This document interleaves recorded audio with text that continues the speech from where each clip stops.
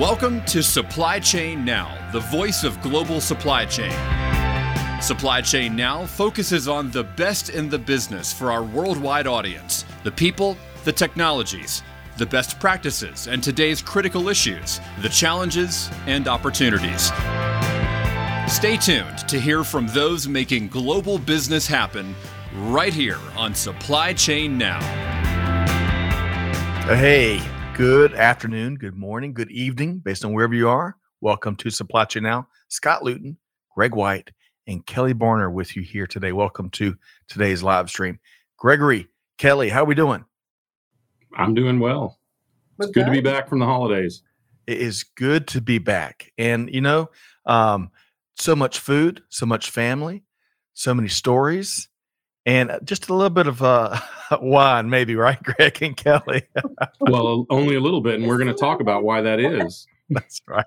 We sure are. Right. On that note, by the way, today is our Supply Chain Buzz, where we share some of the leading stories across global business. So stay tuned for a lot of POV and insights that you don't want to miss. And as Greg and Kelly both alluded to, we have a delightful repeat guest as Konstantin Limbarakis from Risk Methods will be joining us.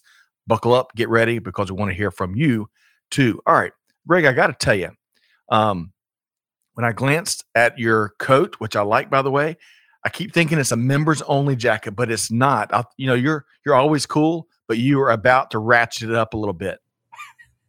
Well, I think members only is due to come back in another couple decades. But I was going to ask, are you the last member? I hope not. Right. I hope not. But it is. This is kind of new. So the collar stands up quite a bit. But I actually won this in a charity golf tournament. So I love it. So you won? Not the tournament, just the jacket. Yeah, okay, right.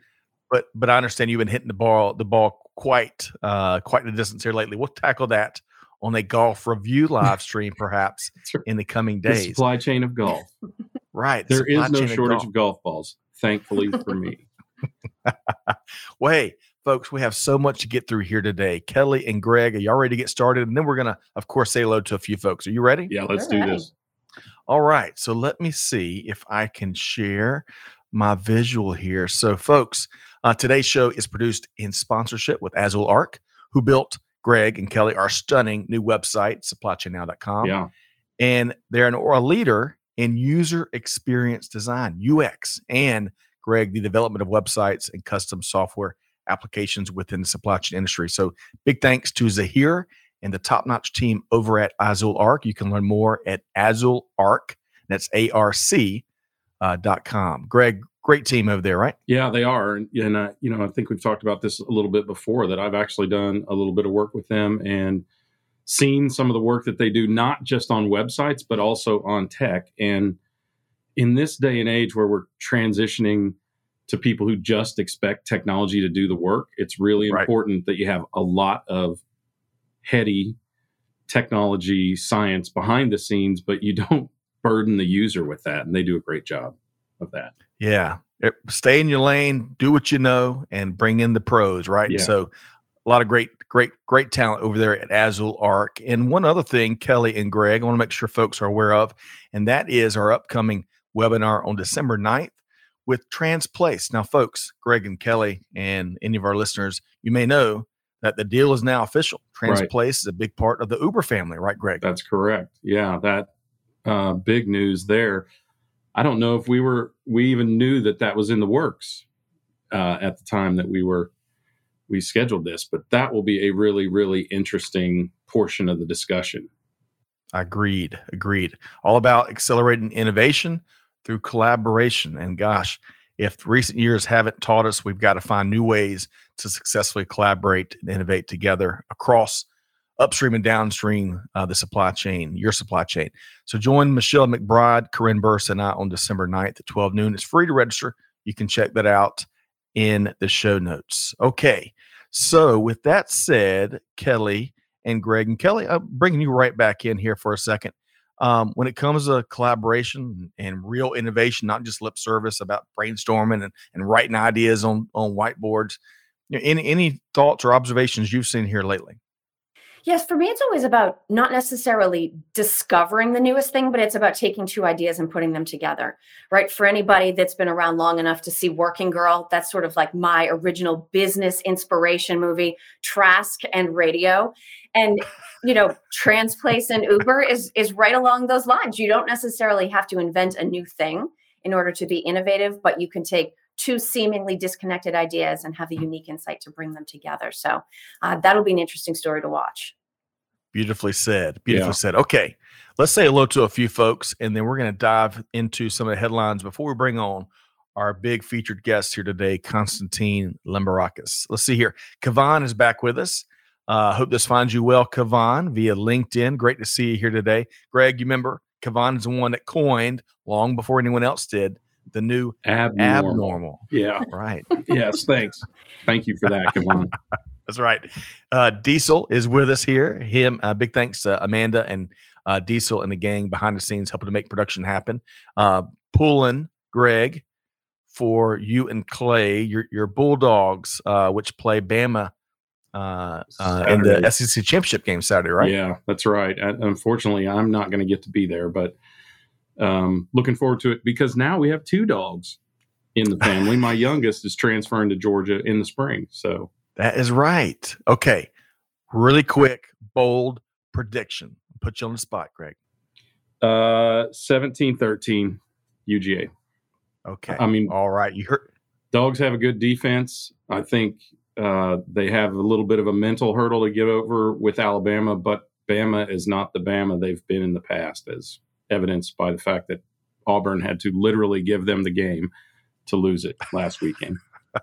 Hey, stay tuned for the highlights at 11, folks. But Greg, I love that. All right, so you heard it there first, 17-13 UGA. Okay, Peter Bollet, all night and all day, is with us. Hey, Peter, really enjoyed some of your Thanksgiving perspective. Yeah. Good Monday morning. Hope you all had great Thanksgiving, he says. Now, putting you on the spot, Kelly, you shared on our Supply Chain Chow channel, which, folks, if you love food and you like taking departures from supply chain and all the headaches there from time to time, check out Supply Chain Chow on Facebook. Kelly, you made a mean turkey kind of day after Thanksgiving soup, right? Yeah, I don't cook for Thanksgiving. You're welcome, everyone. I cook after Thanksgiving. I'm just more likely to eat the leftovers if they're part of something else versus trying to assemble all of those things. But as Trisha, part of Supply Chain Now team, and I, we have bonded around our love for peas. The recipe doesn't call for it, but I put extra peas in the soup. Makes it awesome. Right. Love it. Okay. I'm going to zoom through a couple of these other shout outs really quick, and then we're going to get to the news of the day and maybe even talk more peas. Kelly, I'm glad to hear you're a fellow peas fan. Oh, big time. Growing up, right. That's a new t-shirt. Man, seriously, Greg. Kelly is on it. Yes. I thought when she first said, if Greg's the last member, give peas a chance. Well, it's like Shallow Hal, right? Wasn't that the line from that movie? What are you, the last member? I don't know. You're on it today. Okay, let's see here. Hello, Helen. Great to see you here via LinkedIn. She says, great to hear there are no issues with the golf ball supply chain. A fellow golfer, that's good to see. Mohib, of course, in Wichita, Kansas, the air capital of the world, says, just curious, did anyone have fried turkey for Thanksgiving? I did not. No, but I wonder if AA did. I'm curious, but I saw several recipes. Who did I see? Oh, we usually have it. Sort of nondescript but hilarious PGA golfer Harry Higgs, something like that. Said his dad has fried a turkey 26 years in a row and has only messed it up once. Wow, that's a long time because that's a newer trend. Yeah, that is. Yeah, definitely. And dangerous if you don't do it the right way. Do not. Very dangerous. Yeah, we should have done this show before Thanksgiving, but never fry a frozen turkey. No. That is right. That is right. But great to have you here, Mohib, as well. Michael Avra is back. I think it's 2 for 2 for the last couple of live streams. Yeah. Great to see you. Of course, Amanda is at the helm and the production side. Great to see you here, Amanda. Josh is tuned in. Grateful to be here. Oh, hey, the month of gratitude is still with us. So great to see you here. Just barely. Josh, just barely. Big Show Bob Bova is here. His prediction is 27-14 UGA over Alabama. How about that? I hope he's right. That will be a lot better for everyone's health. Yes. Jeff, except my in-laws, who are big time Bama fans. I gotta give a big shout out to Fred and Val, but their son, my brother-in-law Ramsey, is a big UGA fan. So it is certainly a house divided to some extent this weekend. It's still a sport, right? Jeff Leroy, great to see you here via LinkedIn from Hilton Head. Hope this finds you well. David is with us here today. Great to see you. Great to see you. And one last comment here. Back on deep fried turkey, it always gets our attention. Jeff says, it's awesome. Yeah. Awesome. Deep fried turkey takes only 3 minutes per pound to cook versus 20 minutes per pound, I guess, in the oven. Yeah. And it's always guarantees a moist turkey. How about that? Yeah, that is true. I've had it. I've never cooked it, but I've had it, and it is spectacular. It is wonderful. Absolutely. Okay, so we have got to jump into the news of the day. Are y'all ready? I just have one more comment. I just want to know if Jeffrey Leroy had fried turkey at Hilton Head, because if that's the case, I'm just a wee bit jealous. Y'all have to get together and fry turkey in Hilton Head, man. Yeah. Who knows, Greg? Yeah. We'll see what happens. Hey, let's dive into the news of the day, though. We've got so much to get to over the next 15, 20 minutes or so before we welcome in the one and only Constantine Limbarakis with Risk Methods. So, 'tis the season, Greg and Kelly. 'Tis the season for commerce, and lots of it. So, Cyber Monday's today, of course, but Black Friday was a couple days ago. And here's a few observations on what Black Friday 2021 ended up being here via CNBC. So, foot traffic in retail stores was down about 28.3% from 2 years ago. But the good news, Greg and Kelly, traffic was up almost 50% from just last year. Now, what kind of surprised me a little bit, although folks have been kind of spreading out their purchasing, perhaps, e-commerce volume hit $8.9 billion on Black Friday this year, down just a bit from last year's record of $9 billion. Yeah. So, Greg, I want to start with you. You published up some really cool perspective, always insightful perspective on LinkedIn earlier on Black Friday. What's your take here? So I think if you read through this article and other articles like it, I think the data is very confusing. While Black Friday shopping was down 28% from 2019 in stores, it was also down online. And a lot of assertions made in several of these articles that people are spreading out their shopping because a lot of companies, and we talked about this back in October, Costco and Target and Walmart and others started with their Black Friday adverts in October.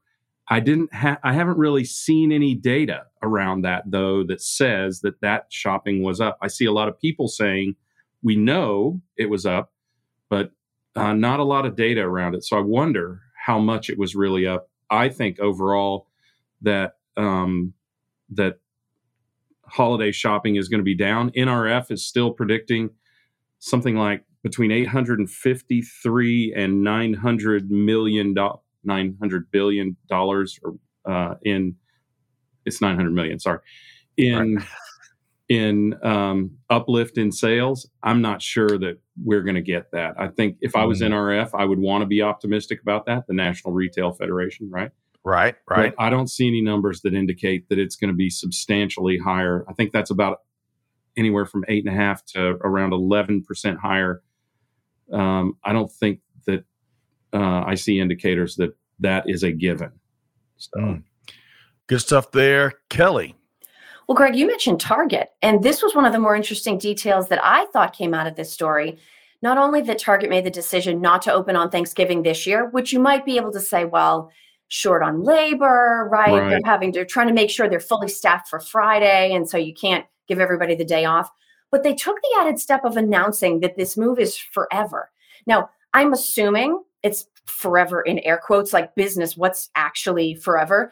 But to take that additional step to announce that, I didn't totally get the move. What is the benefit to them unless they're trying to cover for the fact that there's some other short-term reason?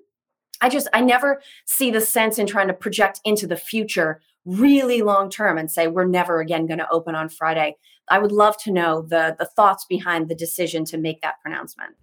Yeah, excellent point. That's a pretty typical kind of move by Target, is to be sort of bold in those regards. And whatever the topic of the day is, I mean, and this clearly was, and I think people are dead on.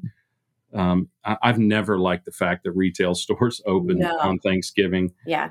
And I get that people want the convenience of that, but with e-commerce today, there's really no reason to open the doors on Thanksgiving and force that many more people to work on a holiday. Though the pay is quite good, usually double time and a half for hourly folks. But how about that this is a common move. If you go back in time, I know this because I, back in the day, competed against Target, have serviced them with technology, and my father worked for Target after he left Kmart, if anyone remembers those guys. And this is a really common theme for them to kind of leap on whatever the theme of the day is and announce their altruism around those kind of topics. Do you think it was a play to attract talent? Like, are they trying to sort of get into this story and get the word out there like, oh, well, that must be a good place to work because I'm never, ever going to have to work on Thanksgiving? Is that a play that ties into the Black Friday thing? Or do you think it's just kind of the way they operate in making these bold decisions? I think it's brought for the broader brand equity, brand identity, but maybe it does work for that. I mean, I think it would. By the way, I'm not poo-pooing their culture. It is a great company to work for. Target is a great company to work for. And that is probably what allows them to be so bold with some of these altruistic endeavors. So excellent point. All right, got to keep moving. Jeff Leroy says, hey, come visit Hilton Head. He's going to provide all the food. Love that, Jeff. Soon enough. Gene Pledger. Gene Pledger's tuned in from Northern Alabama. Great to see you here today. Now, Mike Aver, speaking to what we're just talking about, Black Friday, with everyone encouraging folks to order early due to supply chain issues, might have contributed to it being down, he says. And Mike goes on to say it'll be interesting to see what the entire quarter does as opposed to a snapshot of a few weeks. Great point there. Okay, we have been talking about early Black Friday returns. Of course, today's Cyber Monday. We'll keep an eye on a finger on the pulse and see how that plays out here today. So, Scott, I'm curious if you or Kelly have any personal experience around this. Did you partake in any of this early shopping or online or, God forbid, actual Black Friday shopping? Not in the stores. Okay. But, we've been using sites like Spousely because I want to get outside of the big A, which does not need my dollars, right? Right. That certainly has helped power early season shopping. But Spousely is a site dedicated to helping veteran entrepreneurs and military spouse entrepreneurs, first responder entrepreneurs. It's kind of like an Etsy for that community, and you help support businesses, small businesses that are led by those individuals by visiting. You can check out spousely.com. But that's where I did some of my early shopping. Kelly? I actually did some also e-commerce, not going to stores, not worth it. But Apple had some great Black Friday stuff that started, I think maybe even Thursday, and ran all the way through the weekend. And some of it's still happening today. So if those tech gadgets are on your list, they're doing like Apple gift cards back with certain purchases. So that was definitely the kind of thing that had me checking my list. Love it. And Greg? So I actually found myself consciously avoiding Amazon, not for principal reasons necessarily, just that I found what I was looking for at other places. And, one other stat of note is that while Saturday was Shop Small Saturday, right? Big box stores and the top retailers had a 22% higher increase this year over last year than small business does. So get out there and shop with your local stores. Right. I'm actually delaying one really important purpose till tomorrow. At least I'm going to try and make it tomorrow at a local shop instead of buying it online. Wonderful. Diversify those dollars, but spend them. Yeah. Either way, folks. That's right. All right. We're going to switch over to one of our favorite topics to talk about here, right? Manufacturing. We love the manufacturing sector. So, Kelly and Greg, in this report from Reuters, the Federal Reserve said last week that manufacturing activity here in the U.S. really surpassed expectations in October. In fact, manufacturing output increased 1.2% last month, which ended up, Greg and Kelly, being the highest activity on the books since March 2019. But here's some more good news. The automotive industry, right? We've talked a lot about how it's been hampered by the lack of computer chips. Well, they are finding a way. Automotive industry also increased production after 2 down months in October. Important to note for perspective. I think everyone here and probably everyone listening knows this, but I want to reiterate it. The manufacturing industry is one of the most critical sectors as it relates to the economy. In fact, here in the States, it accounts for about 12% of the U.S. economy. Okay, I'm going to flip the script here this time. And Kelly, I'm going to start with you. So talk about this good news here. Oh, see, I was going to mention inflation. That's not good news.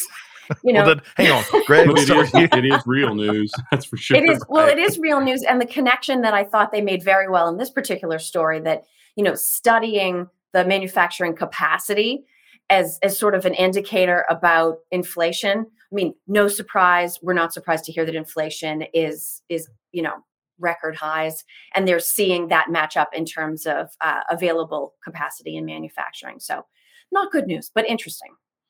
Yes. Greg. I think that exact point, when you measure manufacturing output based on dollars, you see that the number of orders is actually down, but the price of the orders is significantly up. As what, by the way, it was in the last story in retail, the number of orders were down in retail as well, but the prices were up something like the cost of an order. The value of an order was about 11.3% higher. So I think this is where we're seeing a lot of this. I mean, we are at a 30-year high in terms of inflation.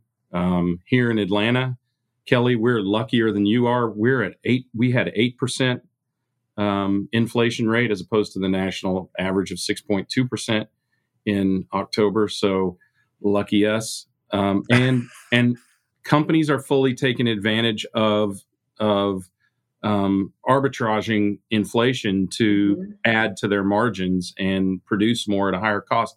But I have to flip it back to you, Kelly. Where in the hell are they getting the stuff to build this?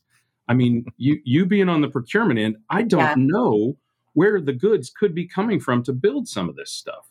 Well, and I think, we're talking about manufacturing generally here, although they did segment out the industrial stuff in that actual piece. Yeah. I think part of it is when we talk about manufacturing and you actually start to break it down, how produced, right, is the segment of manufacturing that you're looking at being able to get a hold of the materials and products that they need to keep the operation rolling. So we're not necessarily talking about bringing in completely raw materials. We may be talking about 3-4 steps down the chain where it still technically counts as made in the US, although some of the parts or components or assemblies are coming from overseas.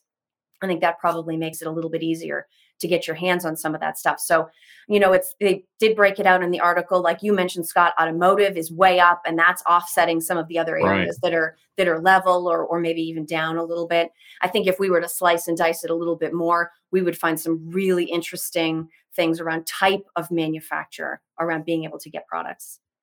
Agreed. And, for the first time in ever during Thanksgiving, I rubbed elbows with a few folks that have placed orders for cars. They're waiting for 5 or 6 months now, I guess, including Greg. My oldest daughter has been waiting since June for a car. Yeah. Wow. And the date keeps moving back that it will come off the production line. It was supposed to be the 26th last I saw, but interesting. Yeah, I've been kind of following that. Yes. Obviously. But I like both of y'all's take there. Hey, kick those headlines hard. Get to the real story. So excellent points there around inflation. Want to keep moving here. We got a great guest we're going to bring in here in about 5 minutes. Hello, Tom Raftery. Hope this finds you and your podcast well. Always looking dapper. Great to see you, Tom.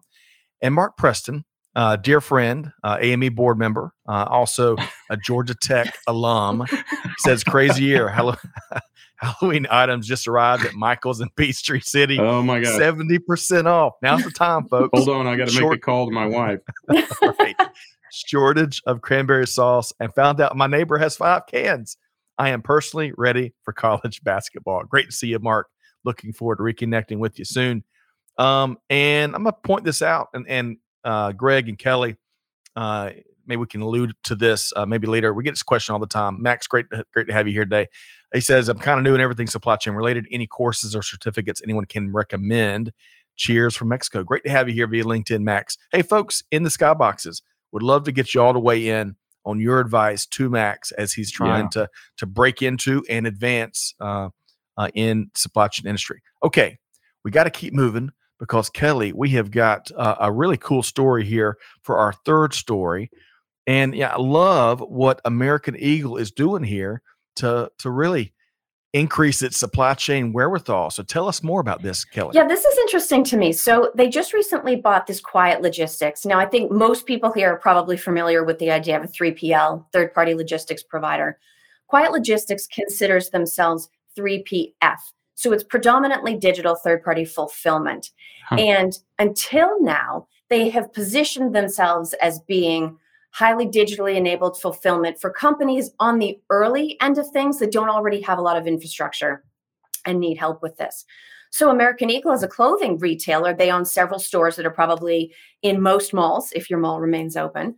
And they most recently bought this company, but this is a second purchase. They also bought a shipping consolidator some number of months ago. So it's interesting to me because this is a little bit like, vertical integration, right? Where for so long things were moving towards third parties, and now some of these companies are starting to pull things in-house. I see this as actually being very similar to, who is it? Walmart, Home Depot, Target, actually, I think was on that list, chartering their own ships to get containers over here in time for the holiday season versus going through sort of third-party ocean freight. When things are uncertain and you want to bring stuff in-house, I think the question will be whether this works longer term, how long they retain ownership of this, if they allow Quiet Logistics to still have other customers. Right now, it seems like a genius move, but it makes me reflect back to when Delta Airlines bought the Trainer refinery. And it looked like, they're hedging their bets against oil costs. And it didn't actually end up working out all that well for them. So, maybe this is a temporary move and they're doing it just to secure their supply chain now, and then they'll sell it off down the road, or they'll let it continue to serve other people. But I thought this was an interesting move because they are publicly traded, they're S&P 400, but it's not like you see American Eagle and you think, they need to be the new Amazon. So interesting move on their part, I thought. So Greg, I'd like to get your take on American Eagle's purchase of Quiet Logistics. It's quiet. It's Quiet Logistics. Got it. Come on. So, hey, all right. So Greg. Yeah. So this is the company that spawned Locus Robotics and spun it out. So a lot of people are probably familiar, if you've used robotics, with Locus Robotics, fairly well-known fulfillment robotics enterprise. So they're now separate companies, and what they bought was the 3PL or 3PF version or entity that remained.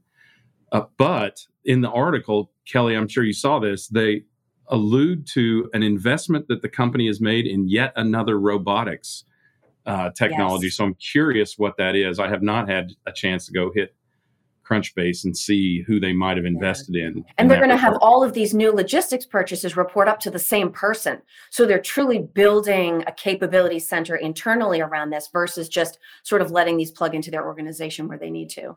Yeah, and this harkens back to, Scott, both of you said this, and kind of harkens back to the day when companies had their own trucks, although now they're extending it and had their own warehouse operations.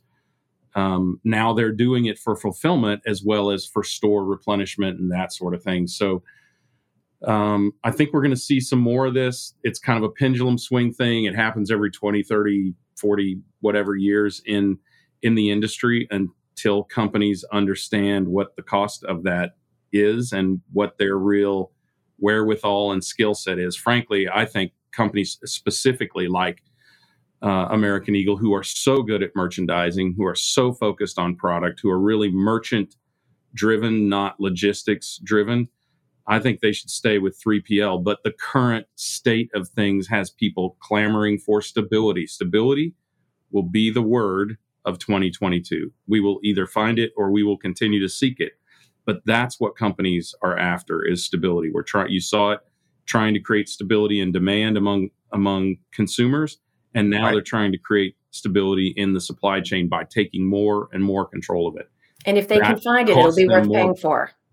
Sorry, say that again, Kelly. If they can find that stability, it'll be worth paying for. Great point. Yeah, that's right. And so whenever we talk about stability or resilience, we always think about the antonym, fragility. Yep. Or if you're watching your holiday movies already, fragility. One of our favorites around here. Okay.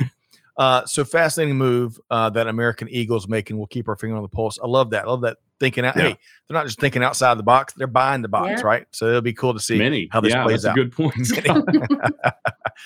Okay, really quick, I want to recognize. Mike says a lot of organizations, especially flush with cash, are vertically integrating.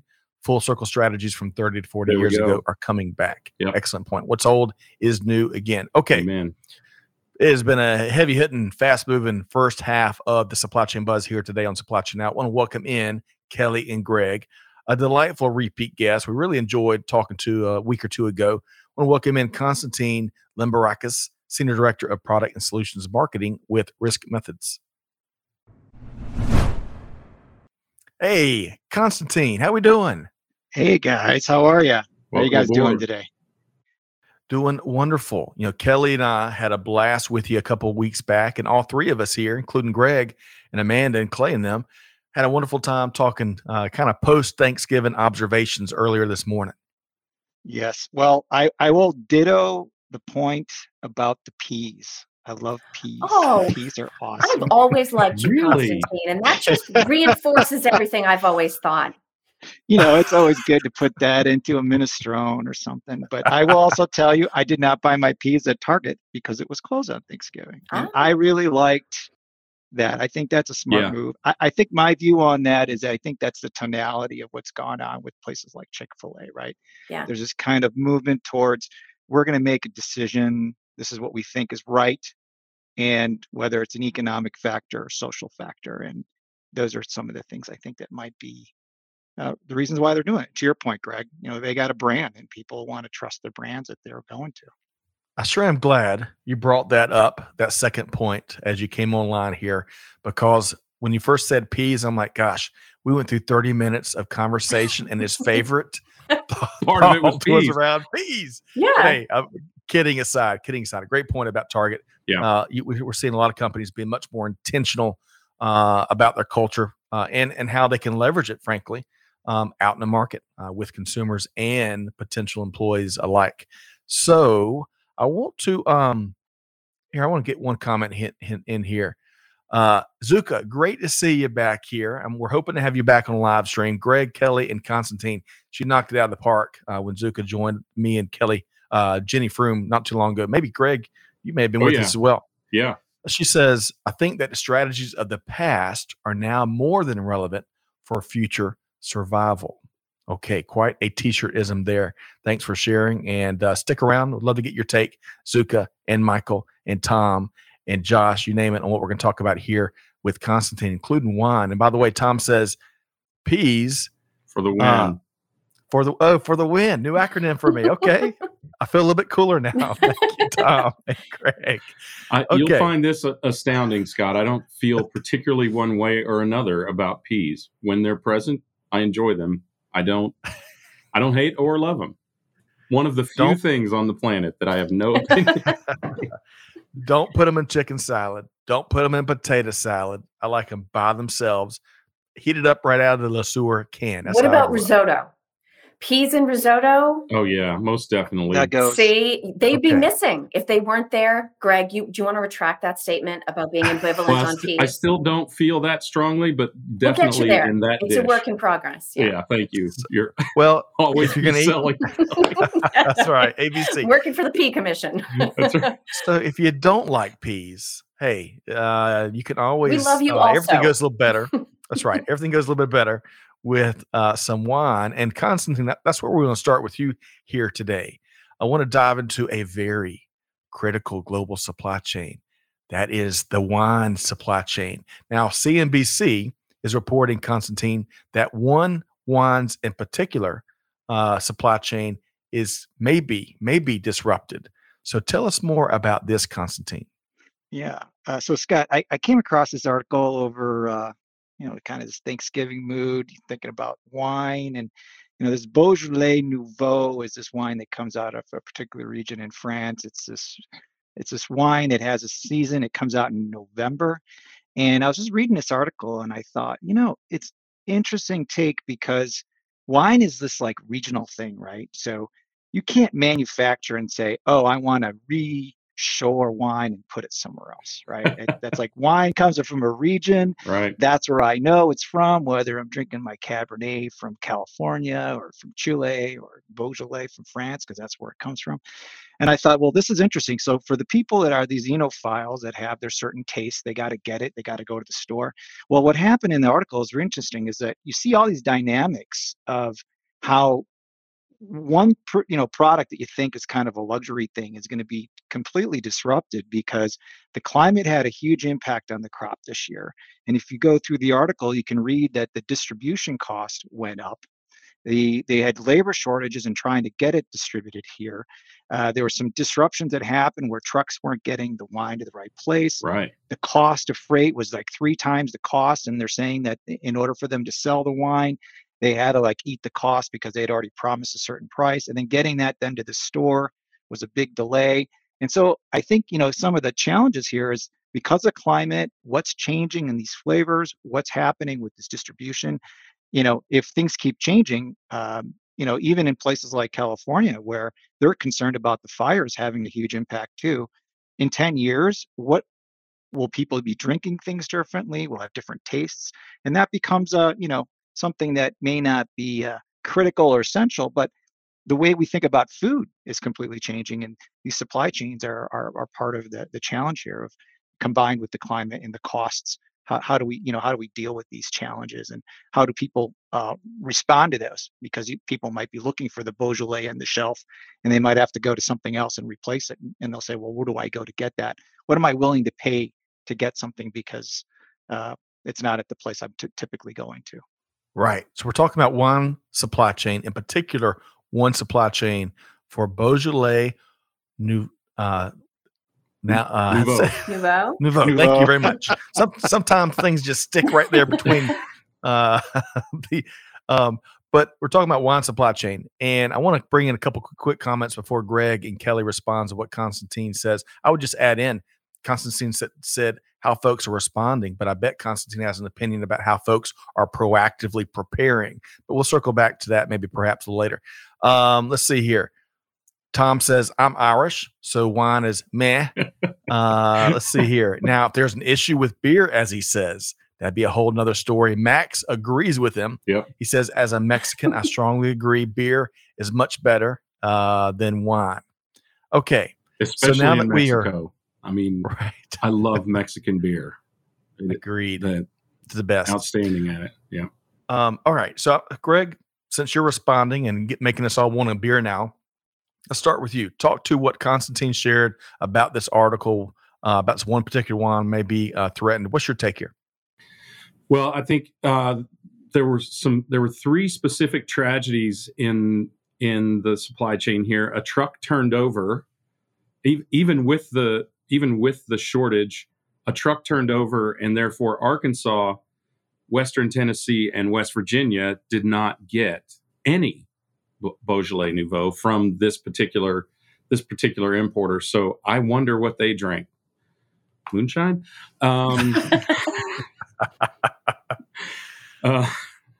Yeah, Yes, that would make they've got the backstop moonshiner for it in that part of the country. So that's right. But no, I think we can expect to see this with a lot of things. We talked about this just in the last week or two, that we can expect some serious shortages among fruits and vegetables. Just another fruit, right, that creates wine. It just happens to be a very, very tasty fruit. And I experienced firsthand, I think, though no words were exchanged as we talked about pre-show, but my father always brings a couple of bottles of Beaujolais Nouveau, or Beaujolais, as he likes to call it. But this year, he didn't show up with those. And I'm curious if that had anything to do with availability. So I'll have to ask him after What'd he bring? The show. I think he brought a Bordeaux and a Cabernet. So nice. So regardless, it may not have been the Beaujolais or the Beaujolais as he says, but he brought the lubricant, as we established pre-show. Indeed. Okay. Kelly Barner, your take on the wine supply chain. Obviously a huge tragedy. I mean, maybe not moment of silence tragedy, but like really, really close, especially if you live in one of those areas where the truck tipped over and you're not going to get it. Yeah. One of the things that occurred to me in reading this story is that it's been very exciting for all of us as supply chains have hit the front page of papers and, been above the fold on everything, whether it's hard copy or digital. I do think there's a nuance missing to some of what's being reported that we have an ability to filter through, but that the casual reader might not. And in some cases, I actually end up feeling bad for consumers. Right? There were massive turkey panics in advance of Thanksgiving. And I will admit, I had to go buy butter at 6 p.m. the evening before Thanksgiving. The container of turkeys still in the store was massive. And so I at least appreciated in this story, they were very specific about the region where there weren't going to be turkeys, right? But I think in the excitement of keeping supply chains above the fold and everybody, the supply chain crisis, and they get to run the graphic and it's so exciting and morbid. I don't know. I mean, from the sounds of this, it wasn't great for maybe producers or distributors, not sure where that hit got taken, but we know it wasn't retailers. And so in this case, unless you live in this 3-state region where the truck tipped over, you got it and you paid the same amount for it. And so I think if we approach these things with too broad of a brush, people are going to start to doubt the news because they're going to be like, I don't know, there were cases. They have like a big stack. I can choose from 3 different kinds if I want.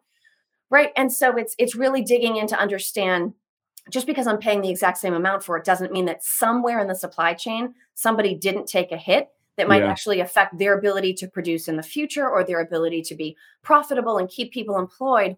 But unless you come to a story like this with the perspective that the 4 of us and everybody that's in the skyboxes has, I think it has a tendency to fuel a panic that causes people to maybe make decisions based on emotional reasons when they don't need to be done. So I thought they did a good job, but I would also be willing to bet that we read this story a little bit differently than a casual reader might read it and either fuel a panic or cause people to buy something they weren't even necessarily going to buy because there's this perception of scarcity. So I do think we always have to keep in the back of our minds the coverage and the perspective in the news around supply chains when it's not meant for people that are managing supply chains.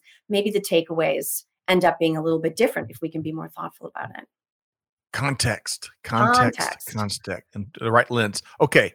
So Greg and Kelly laid a lot out there, Constantine. Anything you want to respond to or pick up on before we talk about some of the things that's going on at Risk Methods? Absolutely. I think the bigger context here is also not only the distribution of it, but also the context of the change itself, that it caused a shortage of the product, which is the climate. And that was a really interesting aspect. In another follow-up article, they talked about California. And they're talking about how all these fires are changing the climate, and that you might also see a change in there where there might be some challenges of even having these types of products into the future. So all these dynamics, I think it kind of goes back to us and kind of what we're foundational at is understanding the risks, right? Where are these things coming from? What's the basis of it? There's 5 different types of risks that we saw here. There's this climate change. You saw distribution risk. You see labor shortage risk. You see the cost of freight. So all those things kind of what brought it together for me to think, well, how would I know about all these things and how would I be able to better understand how to manage that. If that's something I'm depending on as a core product to what I'm selling as a retailer, as a distributor, that kind of thing. And it's not just the wine. You might see that with the, trying to get it the other way, trying to get the bourbon out to Europe, where there's challenges there. I heard something the other day about there might be some challenges in the costs and finding a replaceable product. And then that has all the after effects of the jobs and production and everything else. So I just thought it was an interesting thing we could all relate to, but knowing Excellent. what are all the points that come out of that. Yeah, I want to share just one quick comment here from Rosie. And Rosie, great to see you here today. Really have enjoyed your great work and perspective. She says climate changes have wreaked similar havoc on commercial fishing. Excellent point there. Really quick point, I'm going to go to you, Greg, is one of the issue this brings to my mind is truth, accuracy, preventing imposters. And there's a phrase and a word I'm counterfeiting, right? Counterfeiting. We've alluded to how wine, especially French wine, other wines have to be from a certain part of the world, right? Well, if we don't ensure that global visibility into our supply chains and take other measures that prevent counterfeit products coming into and being sold misrepresented, which happens all the time, especially in other industries like apparel and others, that's going to be a big deal, especially one moving forward as more and more bad actors are looking to take advantage and make a buck, maybe not even a quick buck. Greg, your thoughts? Well, I think, one of the things we have to acknowledge is there is a lot of hyperbole in reporting. And now that we're at the top, as Kelly so eloquently said, above the fold, we're going to see a lot of hyperbole. We got to remember, as part of the digital media, that traditional media is dying and they have to get reads and they have to get visibility in order to sell advertising. So we're going to continue to see that. We just need to expect it. And like Kelly said, discern through it and through entities like Supply Chain Now and others, present what is real or it is based on either hyperbole or lack of knowledge instead of actual knowledge, and kind of help people wade through that. At the same time, you mentioned bourbon, and somehow I feel like Tom Raftery and I are of one mind here, and that is when this starts to impact whiskey, that's when I will really, really, really be concerned. But you'll bring the hyperbole. What's that? You will bring the hyperbole. Yeah, that's right. I said really 3 times. There I went. But I think the other thing that's really fascinating here is now we are talking about not just raw materials. We're talking about natural goods, right? We're talking about plants here, something that we can have absolutely no impact over. We can't make grapes grow any faster than we already do, right? We can't make stuff grow when the conditions aren't right, like a fire in California, right? It takes time to do that. We've experienced that over the years, but now we're experiencing it on a global scale. And I think that is going to create a reckoning in people's minds as we run out of things like whiskey, God forbid, tomatoes, and those things that are top of mind. And I'm not saying that we will, but the threat is definitely there. That at least for this season, because of weather, as we've talked about, early and constant frost in France really impacted the Beaujolais Nouveau crop. Though, as one final bit of good news, right at the end of the article, they do say that it was a spectacular vintage. That which made it through was really, really good. Which ironically, between what everybody knows about supply chain shortages and the fact that it's a once-a-year luxury and the fact that it's better quality, they could have actually gotten away with passing some of those costs along to the consumer so that the distributor or producer didn't get hurt. Yep. Excellent point. Okay. So and let's put one final piece of good news, maybe real news. Hey, here in the States, we got plenty of choices, right?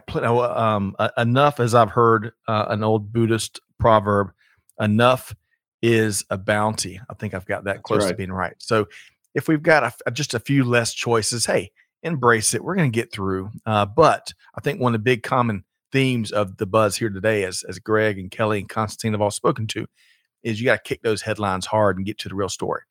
Okay.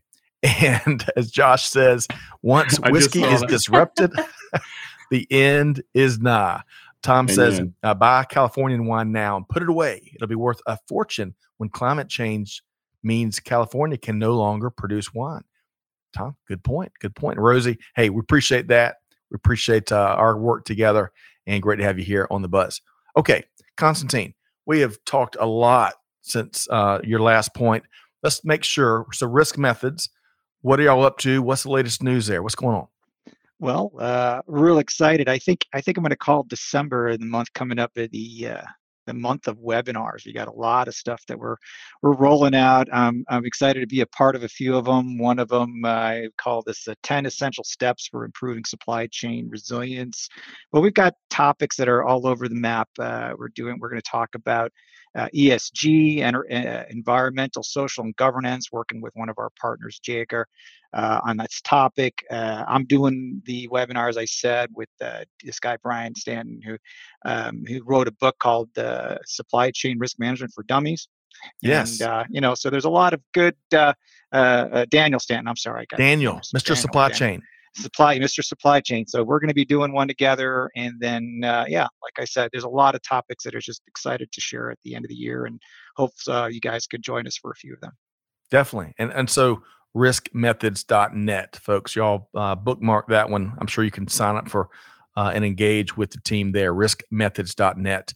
We'll circle back. But Kelly, it's a webinar weary time, but this is critical information, as we've seen in our own webinars, Greg. When you're providing, our last webinar, one of our last webinars with our friends at UPS, talking about supply chain squeeze. We had folks from Crocs and Sunjoy. And when you're offering up perspective of how to successfully navigate through these ever-present challenging sets of circumstances, folks turn out in droves, webinar weariness or not. So, Kelly, your take, and I'll get Greg's, and then we're going to make sure folks know how to connect with Constantine. Well, my take, especially around the webinars, is that given what I mentioned about the news, right, there's not necessarily news where it's, this is just for consumption by supply chain professionals. And so in my mind, the more time we can spend getting sage advice from folks like Constantine, we had Bill DiMartino on with us on Dial P, obviously Daniel Stanton, people that are actually steeped in it and that have a little bit of seriousness about the way they approach it. They have firsthand knowledge.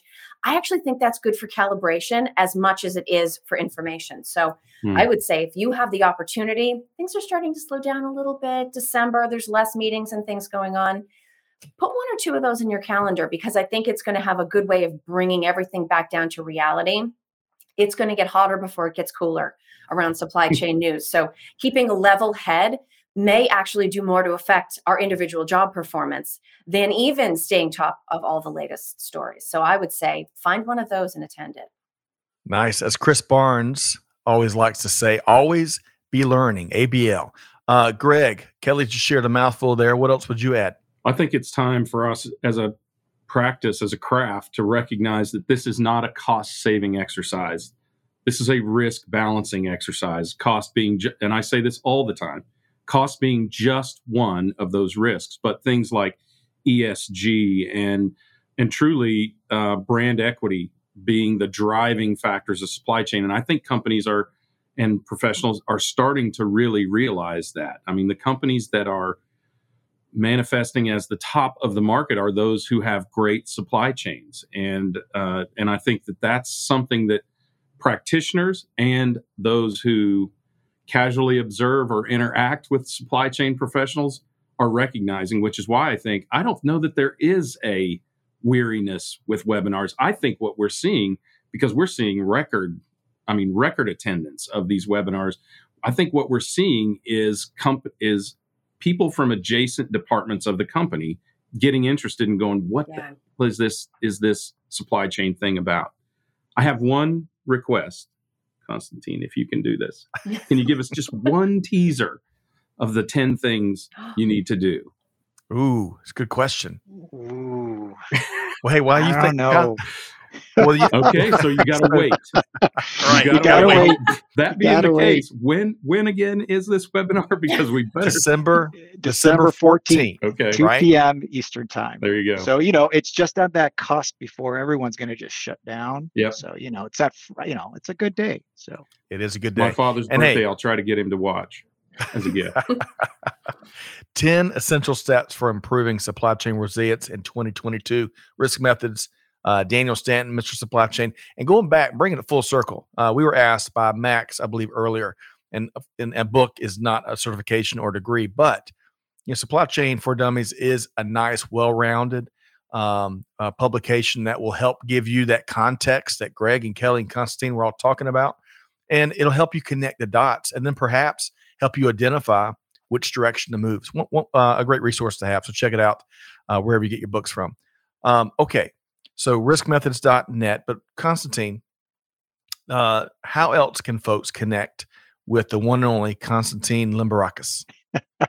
Well, you could always just reach out to me, email, snail mail, constantine.limbarakis@riskmethods.net, Twitter handle @climbarakis, and then on LinkedIn.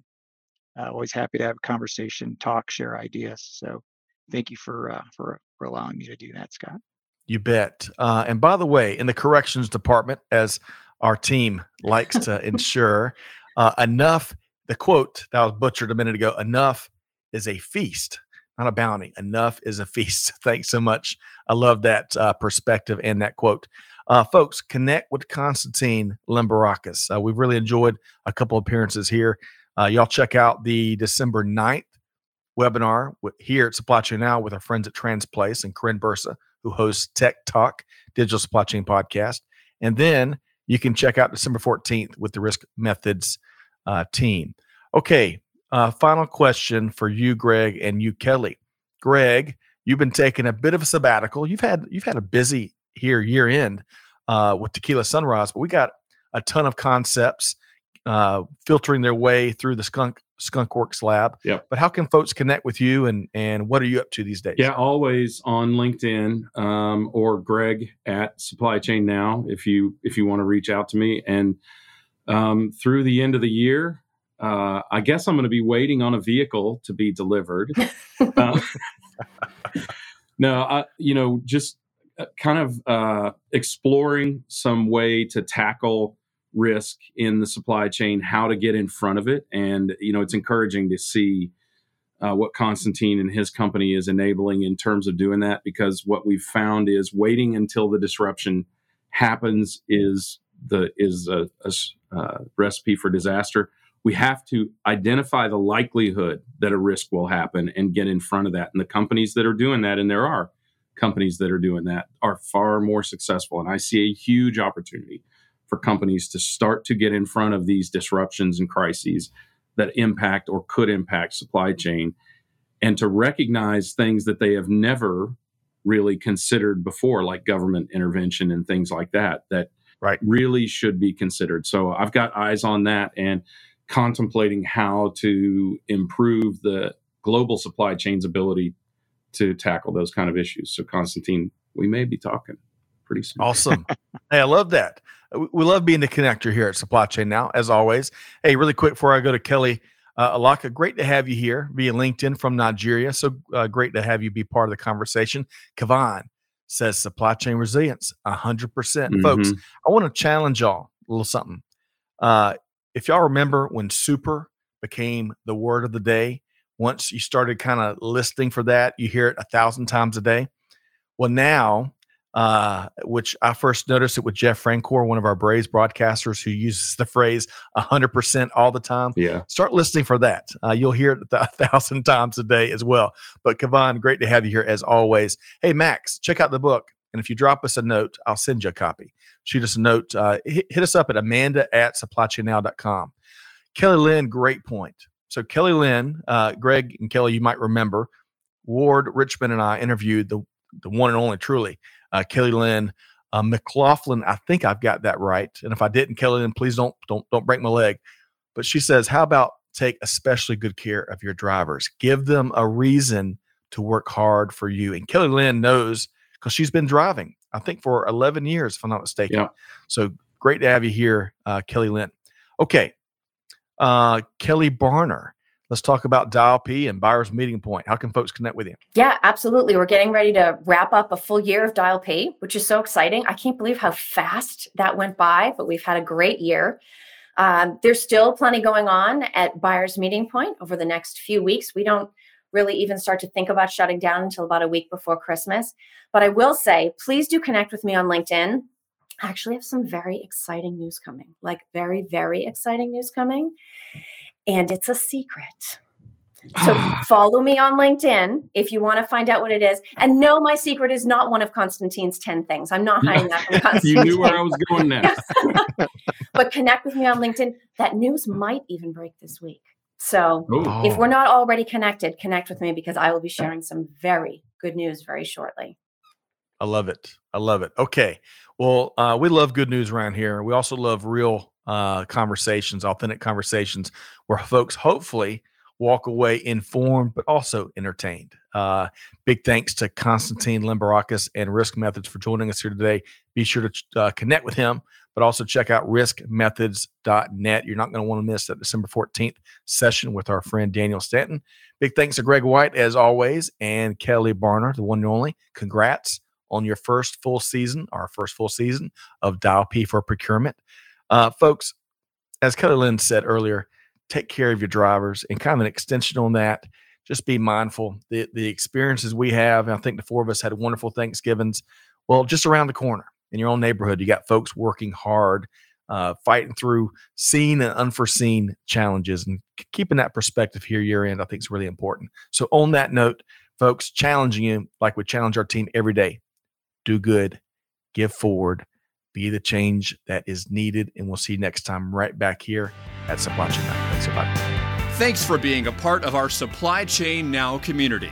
Check out all of our programming at supplychainnow.com and make sure you subscribe to Supply Chain Now anywhere you listen to podcasts. And follow us on Facebook, LinkedIn, Twitter, and Instagram. See you next time on Supply Chain Now.